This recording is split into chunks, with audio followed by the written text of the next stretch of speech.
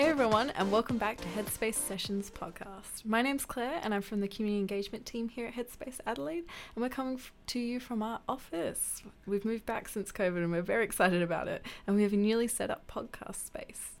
Today, our podcast is focusing on borderline personality disorder to align with BPD Awareness Week. The theme of BPD Awareness Week in 2020 is flipping the script and changing the narrative on BPD. So in order to learn more about borderline personality disorder, we'll introduce you shortly to Sam, who has generously agreed to share her own narrative of living with BPD. But before we speak with Sam, I wanted to introduce you to Christy, who is a mental health clinician and who works at the Borderline Personality Disorder Collaborative with to talk a little bit more about BPD. Hey Christy, can you please explain the diagnosis of BPD to our listeners? Hey Claire, thanks to Headspace for dedicating a podcast to this important topic. I think it's particularly relevant for the Headspace audience because we know that BPD usually begins in adolescence or early adulthood. In terms of a definition for borderline personality disorder, it is a common mental illness and it occurs when people experience significant difficulties in their mood, their identity, and also within their relationships.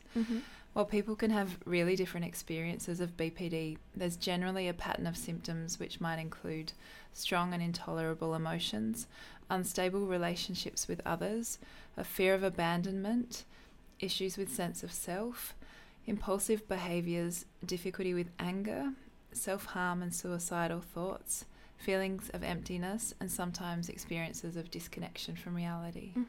Thanks for giving us a little bit of an overview around the diagnostic kind of criteria around BPD. Do we know much about the cause and treatments for BPD?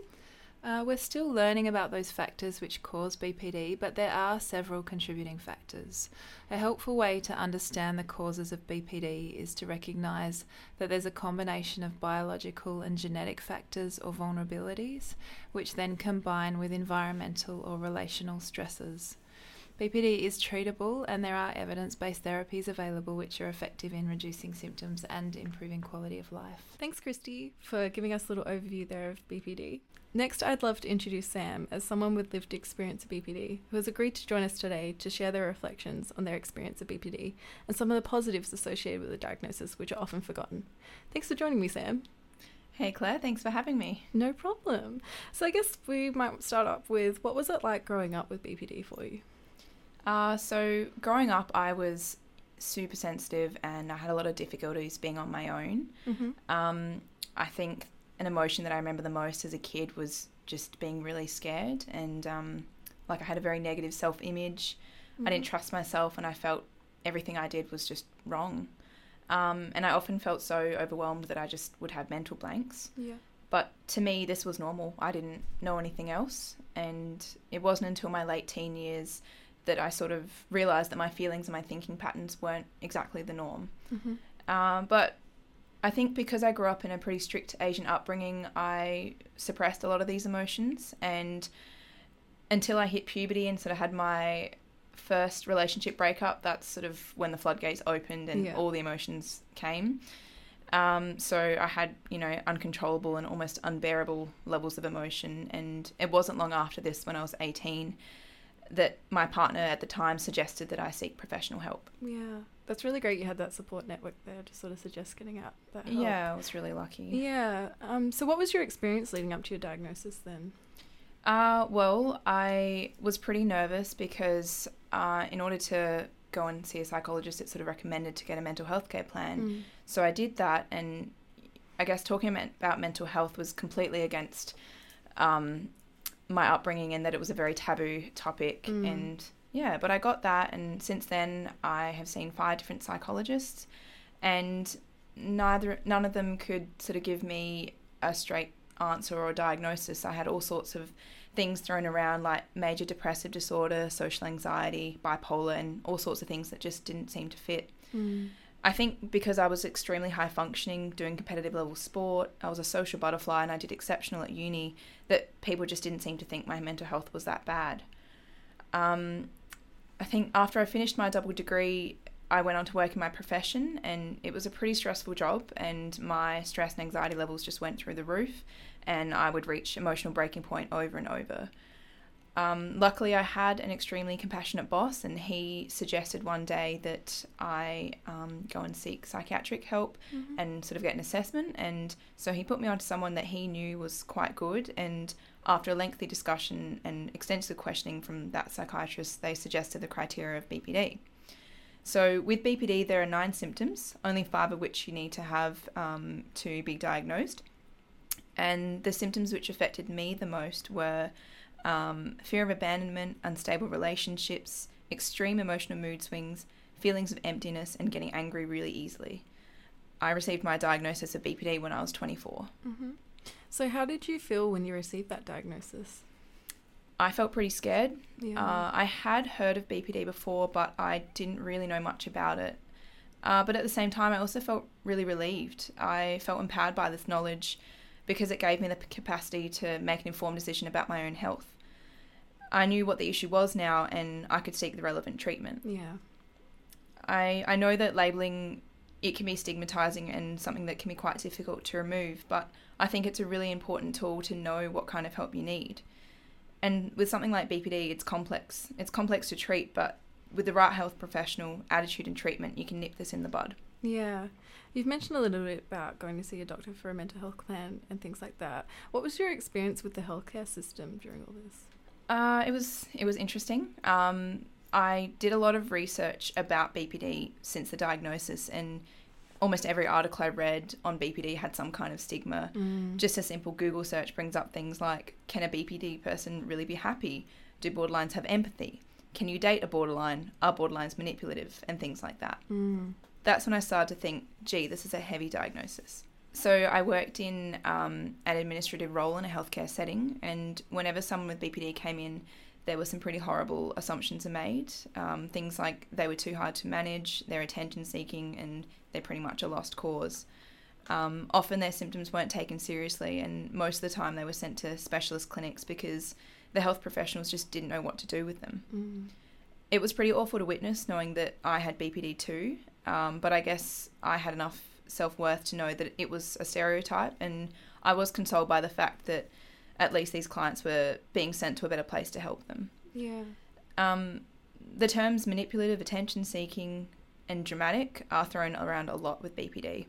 Manipulative is my favourite one, actually, because we use it with such a negative connotation when, you know, being manipulative means that someone has effective interpersonal skills to be able to persuade someone to do what they want. But, you know, people with BPD are more likely to struggle with their interpersonal skills and can look manipulative when they're trying to seek help to manage intense feelings of distress. Yeah. It's a really valid point I think you bring up.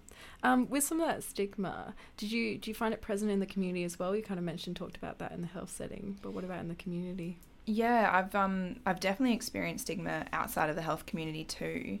It was actually recently I was out with a group of friends, and some of my friends were talking about someone who was manipulative, irrational and dramatic, and someone said, "Oh, sounds like BPD."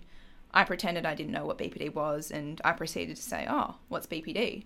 And their explanation was, it's like bipolar, but much worse.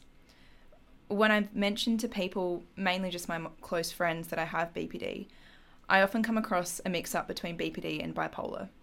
I certainly can see some similarities, but they're vastly different. People with bipolar tend to have sustained ups and downs in their mood, whereas people with BPD often experience an emotional roller coaster with constant changes in their emotions. BPD is not a disorder many people are familiar with, like anxiety or depression. You tend to hear about those a lot. And I think the lack of education can exacerbate these generalizations or stigmas about BPD. Yeah, I think you're so right. We tend to talk about general mental health things around the anxiety and depression, but don't always put the spotlight on things like this. So I guess along those lines, when you've sort of talked about your journey and getting the diagnosis, what's been helpful for you with your BPD? Well, once I got into sort of the healthcare system, after finally finding a psychologist I clicked with, my first line of treatment was through those individual appointments. Yeah. We engaged in things like schema therapy, mindfulness, and acceptance and commitment therapy. So a turning point in my recovery was learning to accept my thoughts and emotions as they were. This doesn't mean liking the thought or emotion, but just trying to sit with it and not change it. Yeah. And that really helped me because I found like I was fighting emotions and thoughts all the time, but to be able to sit there and accept it and not try to change it. It took away that energy I wasted on those kinds of things. And I guess I realised that those thoughts and emotions, they were powerless and that they would eventually pass. And aside from the individual appointments, I also took part in a therapeutic group program early this year, actually. Yeah. And that provided tools to help people with BPD in managing their thoughts, emotions, and behaviour. I loved it. It was quite comforting to meet other people with BPD, and the group brought together so many different types of people struggling with similar issues, but in completely different contexts. The solidarity was great, even if we all manifested vastly different responses to the BPD. Yeah, that's so great you were able to find a community there in that group work. Yeah. So I guess thinking about the future then, how do you feel about your future managing BPD now that you've sort of gone through these experiences? Well, I know that there's always going to be ups and downs. That's life, even for people without BPD. I guess for me, it's about being able to plan ahead, take care of yourself often, and use the tools and support you've got to get through it. BPD is a tough diagnosis to have, but people rarely, if ever, talk about the upsides of it. I think there are a lot of strengths and qualities that a lot of people with BPD possess. Resilience, for example, is a huge part of BPD. We have to go through a lot of tough shit. Things as hard as drug and alcohol addictions, self-harm, feeling suicidal, eating disorders, and so on. We are survivors of trauma, and we've had to learn to manage emotion dysregulations on a daily basis. I also think that because people with BPD experience such great internal turmoil, this allows for the ability to recognise and have greater insight for others. I think that's why a lot of people with BPD are incredibly compassionate and empathetic. And our high sensitivity to surroundings that we learn from childhood means that we're often more aware of other people's emotional states. Finally, I think because we feel so much and have so many intense emotions, when we find something we love or really enjoy, we throw so much passion into it. The difficult aspects of BPD are manageable with a combination of psychotherapy, a support network, and a long-term commitment. The intensity and irrationality from BPD symptoms is balanced with happiness, creativity, and empathy for others. People with BPD are healers, lovers, and most of all, fighters of their internal pain. No individual with BPD is the same, and it is time to flip the script and see people with BPD as more than just the diagnosis. Wow, that's so powerful. Thank you, Sam, for coming along today and sort of sharing your story. I think when we talk about lived experience and shine the light on some of the positives that you mentioned, that resilience, being survivors of trauma, they're being empathetic and compassionate people, and awareness of other people's emotional states. I think they're such important and strong things to acknowledge. And I think it's really special, and thank you for coming and sharing that with us today. Thank you.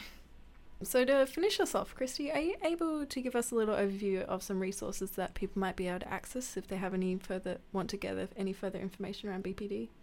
Sure, Claire. I think it's an important point that Sam made around Googling information. There's a whole lot of stuff out there, so it's better to look out for reputable websites. So we certainly recommend Project AIR. They've got loads of good resources.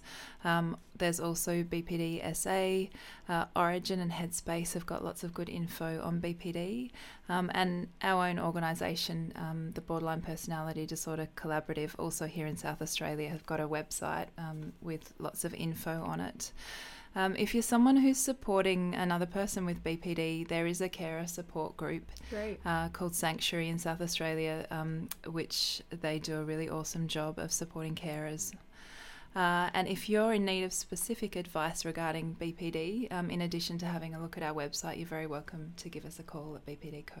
Wonderful. Thank you both for coming along today. It was great to have a chat and to get a little bit more of a broader understanding around BPD. We'll leave some of those resources in the bio of the podcast, but thank you all for joining us today.